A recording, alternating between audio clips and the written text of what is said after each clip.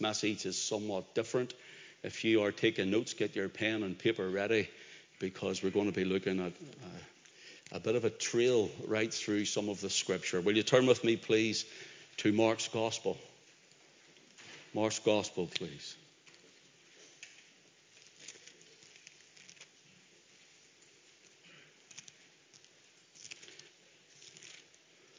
And chapter 12.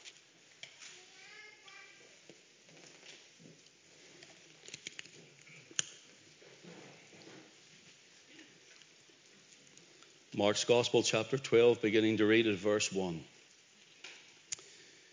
And he began to speak unto them by parables. A certain man planted a vineyard, and set a hedge about it, and digged it a place for the wine fat, and built a tower, and let it out to husbandmen, and went into a far country. And at the season he sent to the husbandmen a servant, that he might receive from the husbandmen of the fruit of the vineyard. And they caught him, and beat him, and sent him away empty. And again he sent unto them another servant, and at him they cast stones, and wounded him in the head, and sent him away shamefully handled. And again he sent another, and him they killed, and many others, beating some and killing some. Having yet therefore one son, his well-beloved, he sent him also last unto them, saying, They will reverence my son. But those husbandmen said among themselves, This is the heir. Come, let us kill him, and the inheritance shall be ours. And they took him and killed him, and cast him out of the vineyard. What shall therefore the Lord of the vineyard do when he will come and destroy the husbandmen, and will give the vineyard to others? And have you not read the scripture, the stone which the builders rejected has become the head of the corner? This was the Lord's doing, and it is marvelous in our eyes. And they sought to lay hold on him, but feared the people, for they knew that he had spoken the parable against them. Take note of that. They knew that he had spoken the parable against them, and they left him and went their way. Let us pray. Father, tonight we thank you for so many you've brought out in this holiday season. We thank you that you've laid it upon the hearts of men and women to be here tonight. And Father, we ask you now that you would take what is said tonight and wing it to our hearts. Pray, Father, that you would instruct us and teach us in the way which we should go as a church and as individuals, as a family, but that you would guide us with your eye, Lord, at all times. And through the rest of this evening and this message, we pray, Father, that Christ would have the preeminence, and that he alone would be seen as King and Savior and Lord. Bless your people. Bless those who are watching live or later. And Father, we pray to give those who are ill their portion of the blessing. Will you meet them where they are? Remember June's mum, and June and Willie at the hospital. Lord, would you encourage them, we pray. For Jesus' name's sake, we ask it. Amen. This evening we want to entitle the message, The Vineyard and the Dispute of Rights. The Vineyard and the Dispute of Rights. You see, when people see or read about the Lord Jesus, he's just telling a parable, and there's a nice little story behind it, and maybe they can get a little message for someone out of it, salvation message. It's a surface sort of a teaching, but this is a kingdom parable. And the real meaning, the deeper meaning behind it, we endeavour to look at it this evening. Because there's a dispute of rights not only over the Canaan land where he is at this present time in our reading, but there's a dispute of rights. Who is not only king, but who is owner? physically, spiritually. Who is the real owner?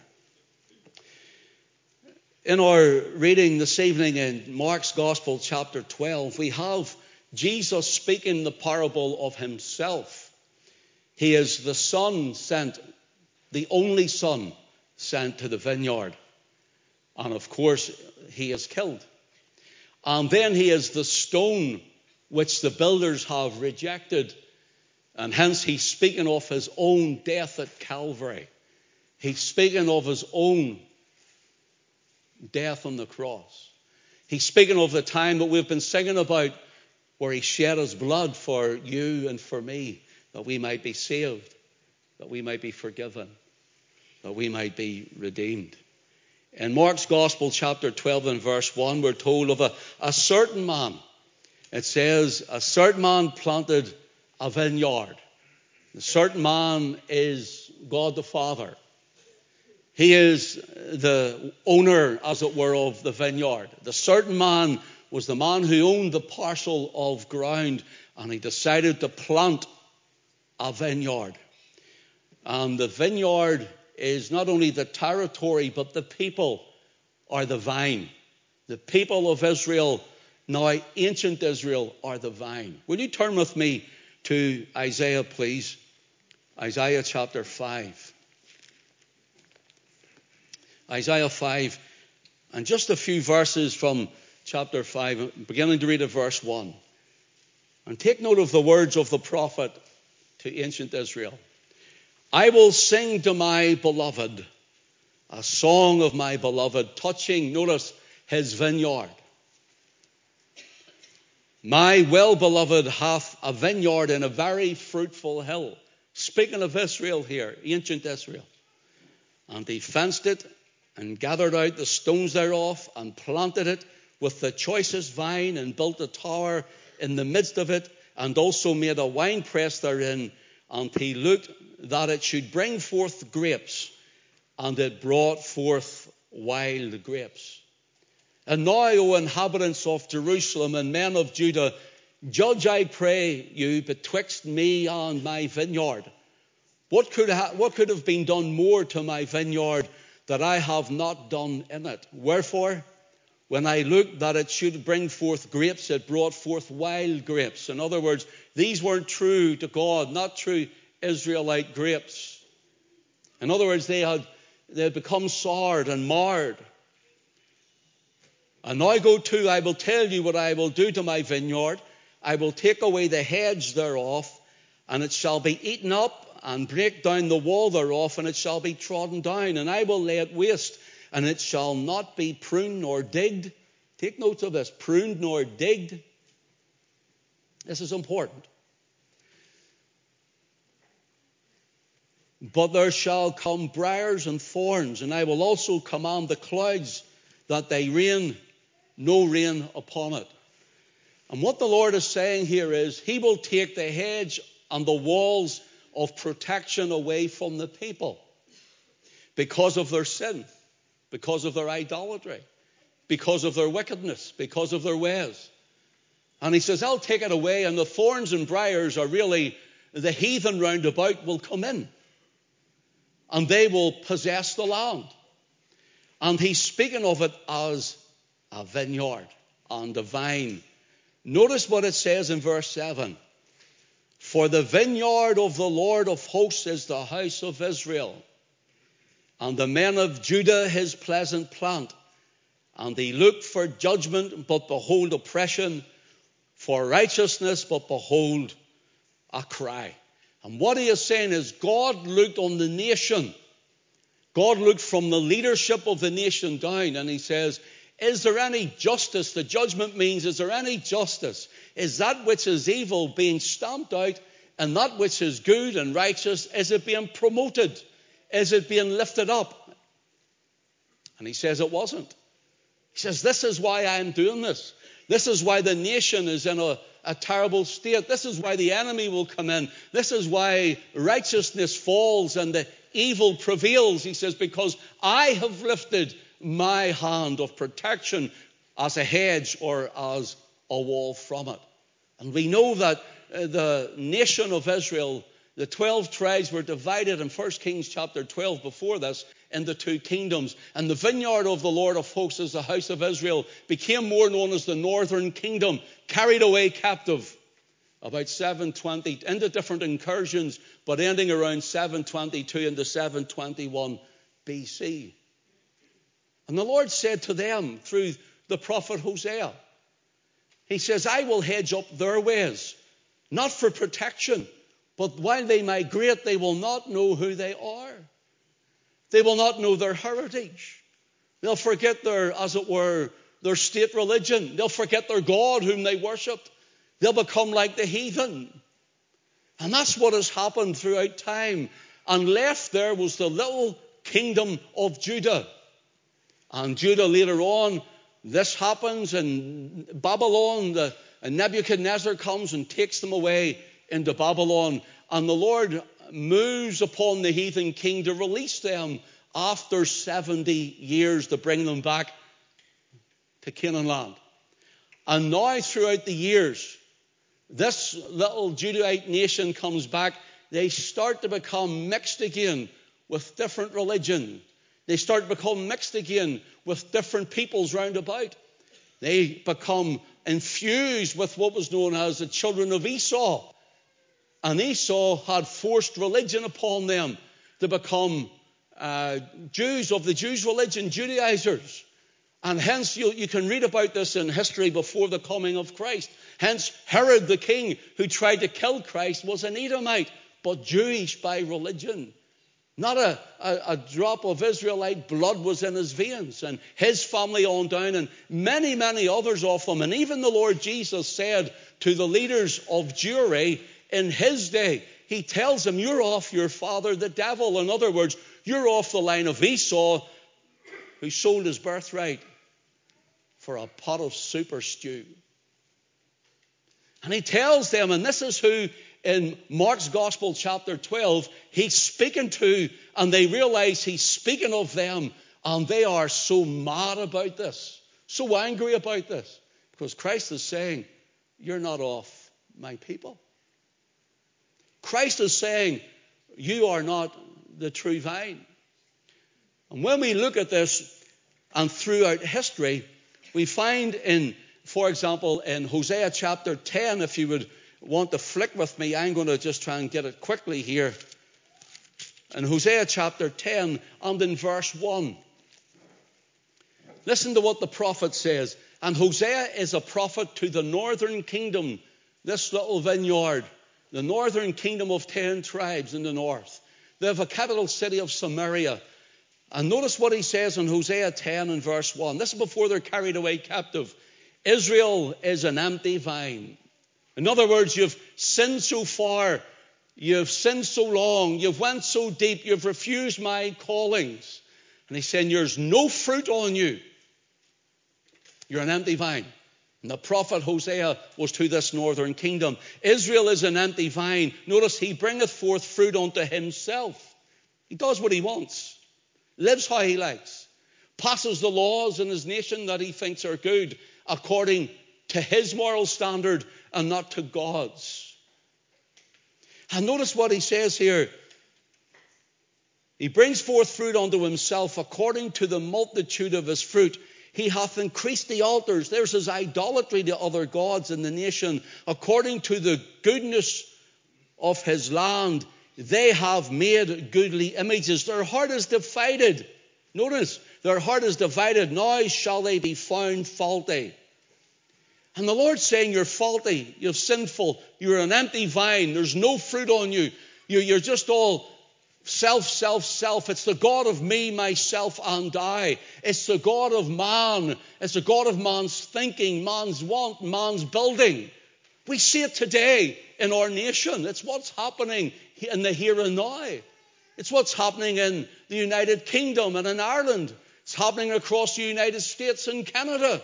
It's happening in New Zealand and Australia and South Africa and so on across Europe. It's the kingdom of man. The vineyard of the Lord of hosts is the house of Israel. And we are finding ourselves that we have gone the same way, even though Christ has redeemed us with his blood, our nation is falling into a terrible condition. With all manner of sin, with all manner of evil and wickedness from higher echelons up, right down to the very man and woman, the 5/8, like you and me. And take note of this empty vine. In John 15, the Lord Jesus comes in verse 1, he says, I am the true vine. Why did he say that? Why did he say I am the true vine? Because he was speaking to his disciples. And he says, outside of me, there's no salvation. And outside of me, there's no fruit bearing. That's suitable fruit. You know what he was saying? I am what Israel were meant to be, and they've failed miserably. I am what the ancients used to be, were meant to be, and they have failed miserably. I am the true vine, and my Father is the husbandman. My Father is the one who planted this vine in this vineyard. And he sent me. And I'm the true vine. He says, if you're in me, you'll bear fruit. If you're not in me, you won't bear fruit. He says, but I am the true vine, and my Father is the husbandman. And so, brothers and sisters, we'll find here, if you will, go back to Isaiah 5. We're looking at the people of this vineyard. And the Lord is saying here, from verses 8 to verse 22, there are 6 woes given. 6 woes. And I haven't time to read through them all, but he says even how the people are being herded house against house. The Lord didn't want it like that for the nation. Doesn't want it like that for our nation. We were to have farming land between us. Do you know, whenever I was in Romania 4 or 5 years ago, we were driving through, and there was still a bit of communism in Timișoara city. And we were driving through, and we asked this Romanian who was with us why there were so many rows and rows of blocks of flats, rows of them. He says they put them house to house so they can control the people easier. Russia, the communists, put them house to house in order to control the people easier. And we can see today how of the population being crammed, nowhere to go out, so then they go up, and people upon people brings violence into a nation, violence into a city. There are rapes and murders and robberies and so on, all sorts of manners of gangs and violence in our land. And God says, woe unto them that join house to house. There's meant to be room for each and every one of us. And then he says in verse 11, woe unto them that rise up early in the morning, they that they may follow strong drink. He calls the northern kingdom the drunkards of Ephraim. Ephraim was the name of Joseph's son, Ephraim of Manasseh. Ephraim became the firstborn in Israel, and it was the northern 10 tribes were called Ephraim after this man. He represented them, and they had a drink culture. They had a drunkard's culture. And the Lord says, you're rising up so you can go out to the pub. You're rising up and you can get the energy to go and do it. You'd spend all night in the devil's den. You'd spend all night drinking the devil's vomit. You'd spend all night spending all your money. He's saying, and you will do that, but you will never come to worship the Lord. Because you're evil and your ways are wicked. And our culture, especially in Northern Ireland, I suppose all of Ireland especially, but in Northern Ireland, we have a drinker's culture. We are the drunkards of Ephraim in this United Kingdom of ours. We have a drunkard's culture where if you go out, it's not for one. You go out to get drunk and plastered, isn't that right? People are falling down left, right and centre. Drug addicts are dying on the streets of Belfast and of Glasgow and of Dublin and of London and of Cardiff. And they're dying in their multitudes almost all over the country. And while they're dying, the Lord's saying, because this is to do with the housing upon housing upon housing. It's the influence upon the influence. It's the encroaching upon the encroaching. And it's all to do with control. Destroy the family unit. Destroy the schoolhouse. Destroy the minds in the university. He says, and they will come to naught through alcohol, the drunkards of Ephraim. We have this culture. This is our culture today. And sure, everywhere you go, it's let's go. And if you watch some of those shows, those soaps, sure, everything revolves around a pub. It all revolves around the bar. And the Lord says, woe unto them. The Lord says, woe unto these who put us house to house, as it were. And then when you go on down to verse 18, woe unto them that draw iniquity with cords of vanity, and sin, as it were, with a cart rope. He's saying your sins are heaping upon you, and you're pulling it like a cart with rope. And the rope must get stronger because the sin gets heavier and the wheels go deeper in the mire. This is the idea of this, and God is telling us tonight, this is our nation. This is our people. And then he says in verse 20, woe unto them that call evil good and good evil. We see people posting that in social media, don't we? We see that up on what they call the wayside pulpit, it used to be called, out at the front of many churches. And people have no idea really what they're saying. Oh, it's a wee bit evil, and it's good to be good. It's not what it means. The Lord is saying all of this is Antichrist spirit against me. Every part of it is an Antichrist spirit against me. Woe unto them, he says, that are calling evil good and good evil, that put darkness for light and light for darkness, for bitter for sweet and sweet for bitter. And then he goes again and he says in verse 21, woe unto them that are wise in their own eyes and prudent in their own sight. And that's what we're hearing everywhere in the streets. We don't want God. We don't believe in God. We don't need God. And all the pointy-headed professors are telling us that they're so full of brains, they know better than God. Let's cure the ozone layer. Let's change climate control. How are we going to do that? I know. Let's get rid of the cows. Have you ever heard someone so ridiculous in your life? It's ridiculous. These are the men and the women on the higher echelons who are instructing us, who are supposedly teaching us.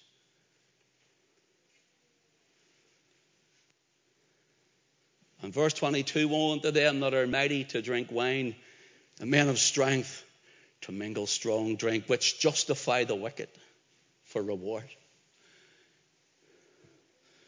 Do you know nowadays, the paedophile gets a slap on the wrist. And now listen, I've told you this for months, and we're getting closer to it. Well, what's going on in the schools? What's going on to teach your children in the schools? The most vilest of sexual activities are coming into your schools now. It's already passed in government. And here's the thing about it, brothers and sisters. Listen to what he says. Which justify the wicked for reward, and take away the righteousness of the righteous from him. Do you know all of this that's happening in our land, in our nation, among our children? I've told you this for a long time now. The next thing it is, the pedophiles are just minor attracted people. That's coming next. The pedophiles are just minor attracted people. And I'll say this without fear and favor. They're not just minor attracted people. They're perverts. They're perverts.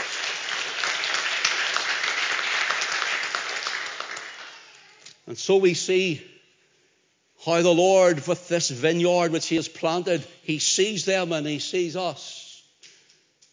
We, this people who he speaks to through his word this evening. We, this nation who he talks to and warns of a judgment that will come. He even says about how the Lord will cause the rain to fall or the rain to stop. You know, and they're talking about fires all over Greece and all this sort of stuff. Let me tell you something. We have families from the church in Greece tonight, and they're out laying in the sun. They said it's great, there's nothing wrong. tonight.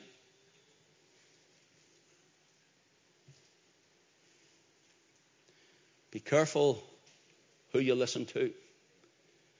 Be careful. If you want to know the truth, Jesus said, Father, thy word is truth. There's the truth. Notice here, he says, I will lift the rain or I will drop the rain. Paraphrasing. And brothers and sisters, we see that the Lord is in control of all things, even the weather. Even the weather. And you know, I thought if evolution had been true, which it's not, but if it had been true, we would have all had gills behind our ears by now with the water that's falling here. We'd have needed it.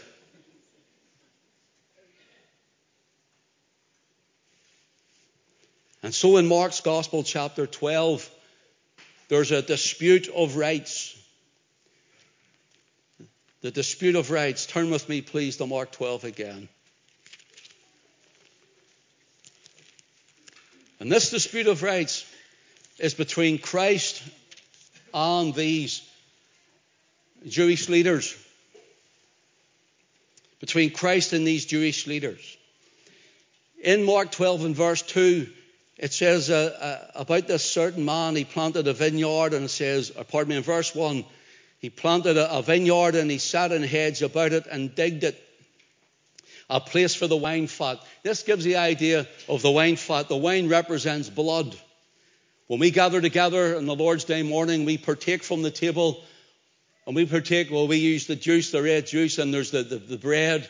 We are reminded of the Lord's broken body on the bread, but it says when we lift the cup and it's red, he says, this is my blood, which is shed for many for the remission of sins. So the wine fat means the blood. So here there is a house in this vineyard where the wine grapes are crushed to make the wine, and the blood would be shed, given the idea of the temple of God in the midst of it. And then it says here, and he built a tower, and the tower is the house and the throne of David. The house of King David and the throne of King David. And I haven't time to do it tonight, but the throne of King David was known as the throne of Jehovah on the earth.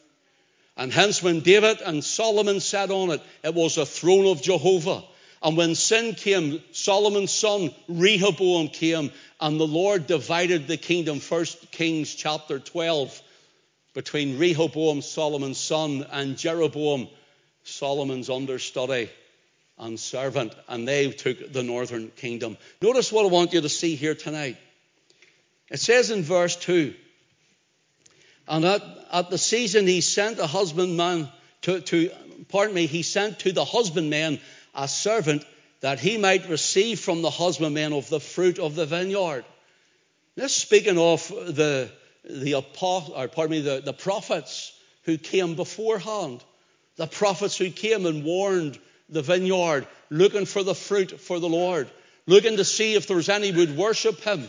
This speaks of the likes of we've read of Hosea and Jeremiah and Daniel and Isaiah, and we could go on, and they come and they're all treated shamefully, and Jesus is looking back at this. God doesn't forget this. God doesn't forget the innocent blood that is shed. God doesn't forget those children of his that were murdered and treated shamefully. God remembers it. And notice here, he says about these people who are sent and they're treated terribly. Listen to what it says in Matthew's Gospel, chapter 11. Let me get a drink. It's warm up here. Matthew chapter 11 and verse 12. It says, from the days of John the Baptist until now, the kingdom of heaven suffereth violence, and the violent take it by force. Pardon me, that's 12, I think. 12. Verse 13, and all the prophets and the law prophesied until John. These are those who Jesus is speaking about. Verse 14, and if ye will receive it, this is Elias or Elijah. Jesus is speaking. Elias is Elijah, which was for to come. Now Elijah's dead 700 and something years. 50 years maybe now. Verse 15, he that hath an ear to hear, let him hear. But whereunto shall I liken this generation? It is like unto children sitting in the markets and calling unto their fellows, and saying, we have piped unto you, and you have not danced. We have mourned unto you, and you have not lamented. Here Jesus is likening the ministries of John the Baptist to Elias, and also then his own ministry with John the Baptist. He's saying, we have piped, you haven't danced. We've mourned, you haven't mourned. John came fiery in his preaching. You didn't listen. He says, I'm coming lovingly, and you still won't listen. Friend, what way does God have to deal with you that you might turn to him? I wonder what way God has to eventually deal with Ulster that she turns to him. I wonder what measures he has to take. He's saying, we've sent those who will be like those who sit in the markets. We have piped unto you, but you won't dance to the tune. So then we have come and we have mourned about it, and you won't mourn with us. What else can I do for you? So Jesus has come down from Galilee, where the northern kingdom would have been. And there he comes down to Jerusalem. Now listen to this. In the days of the Savior, it was quite a common practice, especially up around Galilee and around that whole region, for this kind of dispute to take place. For example, archaeologists have discovered records in the Galilee area of disputes taking place between landowners and tenant farmers. Now take note of this. Between landowners and tenant farmers. It was said that whoever had the use of the land, and take note of the number, 3 years. Whoever had the use of the land for 3 years was presumed to own it. I want you to take note of this.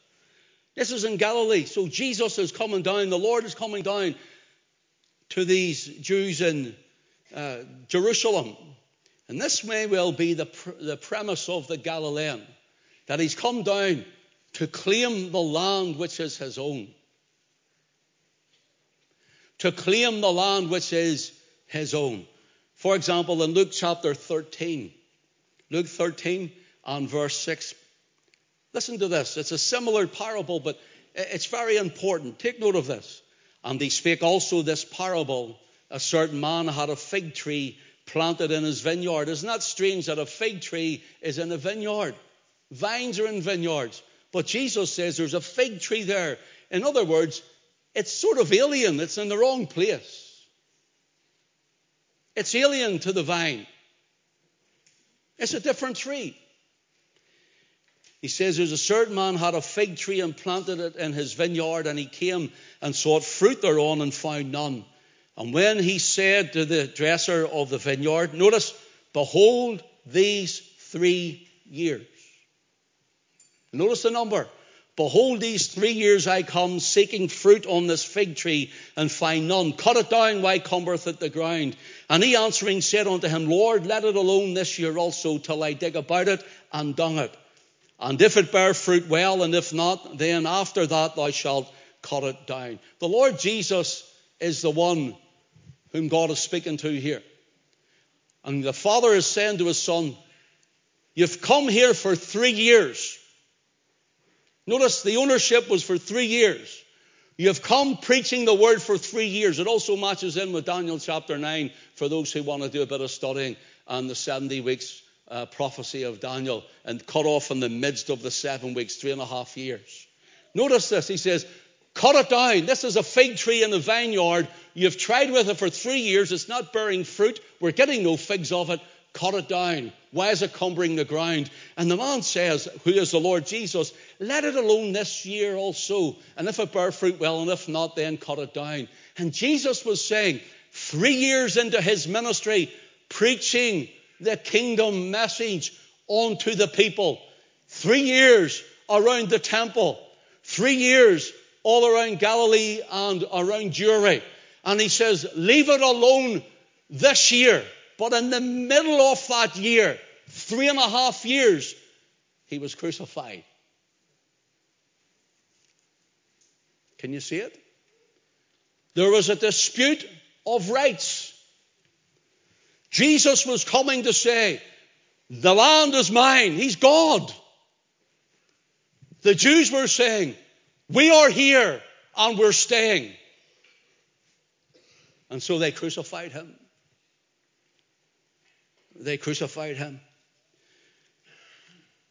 And so we find we no need to turn to it, but going back the way in Jeremiah chapter 24, the Lord speaks of the southern kingdom of Judah as good figs and bad figs. Good Jews and bad Jews, if you want. There's good and bad in everybody here, isn't there? In every land. But there's good figs and there's bad figs. And he says the good ones went into Babylon, as he said, and believed his word. But the bad ones wouldn't go. They wouldn't obey the word of the Lord.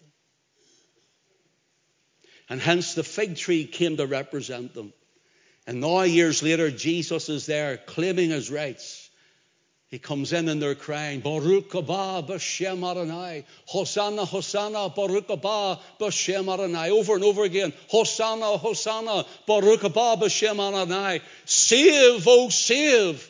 Blessed is he who cometh in the name of the Lord, as they straw the way with palm leaves and so forth in their clothes. Baruch haba b'shem Adonai, they're crying. He's the King of Israel who has walked in the gate. But by the end of the week, they cried, crucify him. Crucify him. So this ownership, we always hear who owns the argument of who owns the land. Let me tell you what the Bible says. First of all, in 1 Chronicles 5:2, it says, Judah prevailed above his brethren. Of him came the chief ruler. And of him will come the Lord Jesus in this time. But notice it says, but the birthright was Joseph's. The land was owned by Joseph, not Judah or the Jews. Joseph is the northern kingdom. Remember the two sons, Ephraim and Manasseh? Junkers of Ephraim. That was another name for the northern kingdom, Joseph. Joseph owned the birthright. That's the scriptures. And then we look again. Psalm 24 and verse 1 says, the earth is the Lord's and the fullness thereof, the world and them that dwell therein. The Lord owns all of it. There's just those who were there to dress it and look after it. You turn with me briefly to Leviticus 25. I know it's a bit like a Bible study than I preached tonight. We'll get there back and forward, but Leviticus, please. Leviticus 25, I'll turn with you. And let your eye run down to verse 18. Now notice what the Lord says to Israel here. Wherefore ye shall do all my statutes and keep my judgments and do them, and ye shall dwell in the land safely. There's the hedge and the wall around about. And if ye shall say, what shall we eat on the 7th year? Behold, we shall not sow nor gather in our increase. Then will I command my blessing upon you in the 6th year, and it shall bring forth fruit for 3 years. And so by the time Jesus comes, if the vine and now the fig tree had have been walking before the Lord, worshipping the Lord, their laws had have been God's laws, they followed his word nationally and personally, individually. The Lord says, if you do this, I will bless you abundantly, even for, what's the number? For 3 years. Jesus isn't plucking these little parables just out of his head just for the sake of it. He's gone back into the Old Testament and he's saying, this is what I'm trying to show you, people. This is what I'm trying to show you. And hence, we have the Lord speaking about these people. And he's saying, you Jewish leaders did not follow the ways of my Father. You don't know him. So the dispute of rights, he comes to claim what is his. And listen, there's a dispute of rights going on today in the vineyard, in our nation. There's a dispute of rights in the fruit-bearing vine, especially in Ulster, of the gospel, of saving grace in Christ, of Calvary and the blood and the book and the walking by the way of the Lord, our legislation according to God's word. All of these things, the fruit is starting to wither on the vine. So much so that as the fruit withers on the vine, there's barely any fruit left. And people keep saying, oh, the church, it's shrinking, it's shrinking. Listen, Jesus says, I will build my church. Do you know what he's saying to us? It doesn't matter who comes and goes. It doesn't matter who falls away and apostatizes. It doesn't matter the way the other churches are. It doesn't matter if all these pastors and ministers are would rather have some sort of happy day in their church where all it is fanciful fairy tales and won't bring the word of God in case of offense and become politically correct. And they end up, they preach like a woke preacher. He said it doesn't matter because really those who are mine, he says, I will build my church. I'm gathering in mine in these days. And there'll be fruit in the vine for the coming of the Lord. He's coming again. And he's looking for the fruit in the vine. He's coming again and he's looking for the fruit in the vine. Ephraim, Britain, is a drunkard.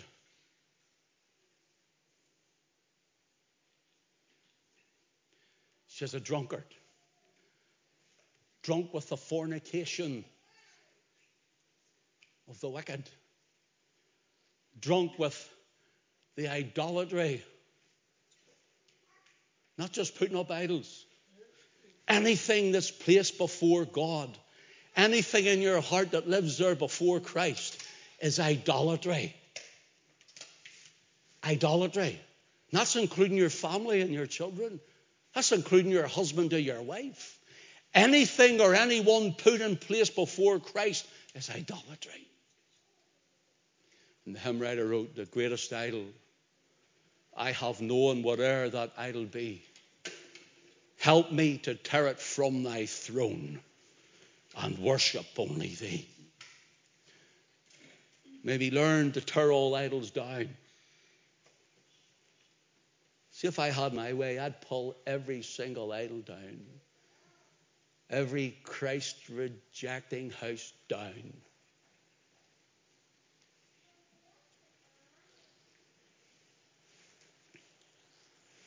I'm watching the time.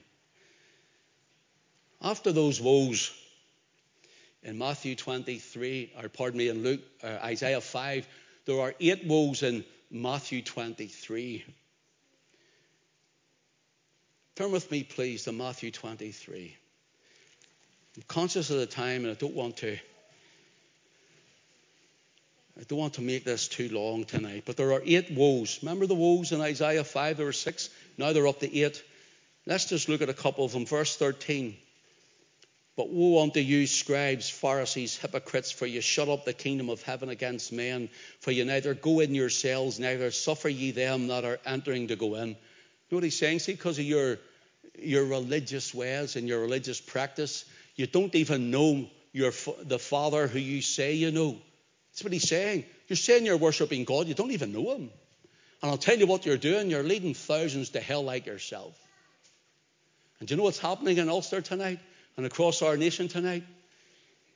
See all of these soft soaping, lick spittle pastors and ministers and archbishops and priests and whoever else who aren't preaching the word of God, who aren't telling the people the truth, who are soft soaping them that they may still keep on coming, who are there, patting them on the back and pumping up their tires just to make everybody feel good. All is love and love is all, and all of this sort of stuff. And they're telling them that everything will be all right rather than repent and believe the gospel. Do you see all of those men? They're bringing people to hell with themselves.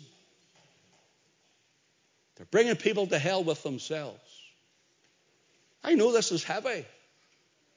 I know this is heavy. Verse 14, woe unto you, scribes, Pharisees, hypocrites, for ye devour widows' houses, and for a pretense make long prayers. Therefore ye shall receive the greater damnation. This is Jesus. Gentle Jesus, meek and mild, who's going to accept everybody in their sin, living how they like. This is Jesus. If I was to say that, people would say, and I'm talking about other Christians, it's not very Christ-like, Ken. This is Jesus saying this. Christ himself. Verse 15, woe unto you, scribes, Pharisees, hypocrites, for ye compass the sea and land to make one proselyte, and when he is made, you make him twofold more the child of hell than yourselves. Think about this. Verse 16, woe unto you, ye blind guides, which say, whosoever shall swear by the temple, it is nothing, but whosoever shall swear by the gold in the temple, he's a debtor. He says, you're a fool. In other words, they're saying, it's all about the temple. It's all about the Jewish temple.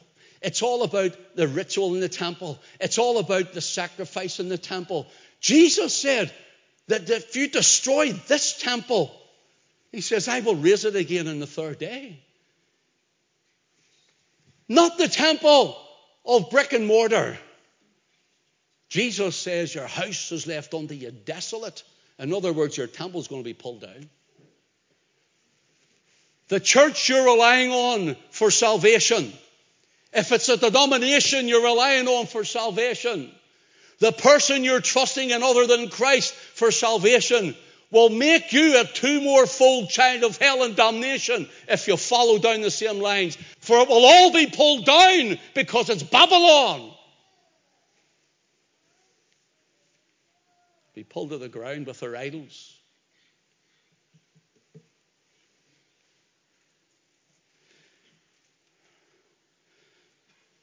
I'm going to try and round this up somewhere. There's others there, but I just haven't time to go into them all.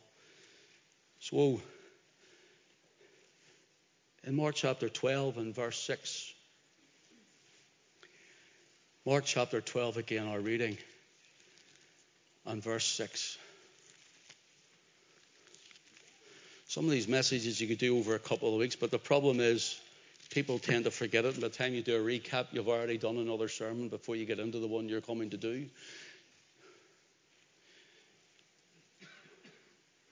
Having therefore one son. All of this said and done. Having therefore one son. Notice his well-beloved. It doesn't say that about the servants even at that point. It doesn't say it about the prophets, even though he loved them. He says, but Jesus is saying this man, speaking of his God the Father, and he the Son, having, he says, therefore one son. You see the term there, having therefore one son. There's two slight different renderings in the Greek text, and this is the way it would read. Yet he had one person, his son. Out of all of it, out of all of humanity, out of all of Israel, out of all the vine and the vineyard is Christendom. Even out of all of Christendom now, out of all of it, he had nobody but one son.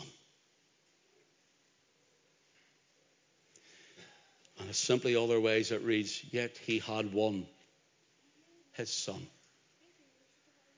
Think about it, in all of heaven and earth, there was only one that could redeem us. One worthy enough to save us. One who could come and bleed and die and pay the debt for us that we owed.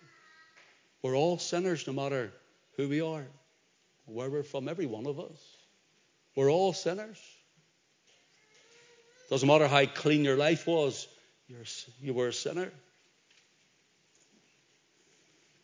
It says he sends his Son. They will reverence my Son. You know, Matthew 15:24, Jesus said, I am not sent. Father sent his Son. I am not sent but to the lost sheep of the house of Israel. The vineyard. Christendom comes out of this. John 5:24, verily, verily, I say unto you, he that heareth my word and believeth on him that sent me hath everlasting life, and shall not come into condemnation, but is passed from death unto life. And in John 8:42, Jesus said unto them, that is the Jewish leaders, you notice this? Now listen to this. If God were your Father, you would love me. If God were your Father, you would love me. I'm going to tell you, see, if you don't love him tonight, then you need to check, is God your Father? Do you love him? Do you love him?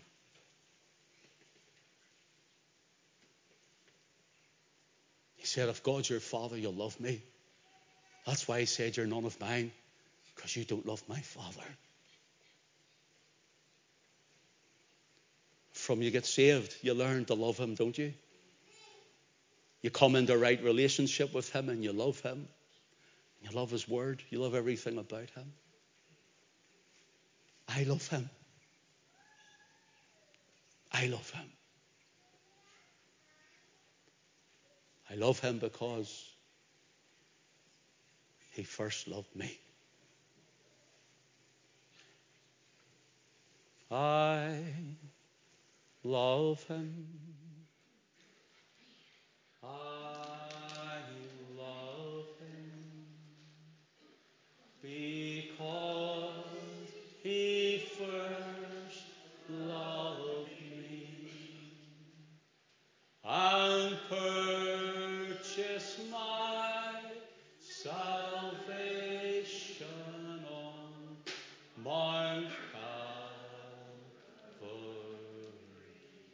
Do you love him? Would you sing it? I love him. I love him because he first loved me and purchased my salvation on Mount Calvary. Close your eyes and sing it, will you? I love him. Go on, sing it out. Because he love you, Lord. And purchased my salvation on Mount Calvary.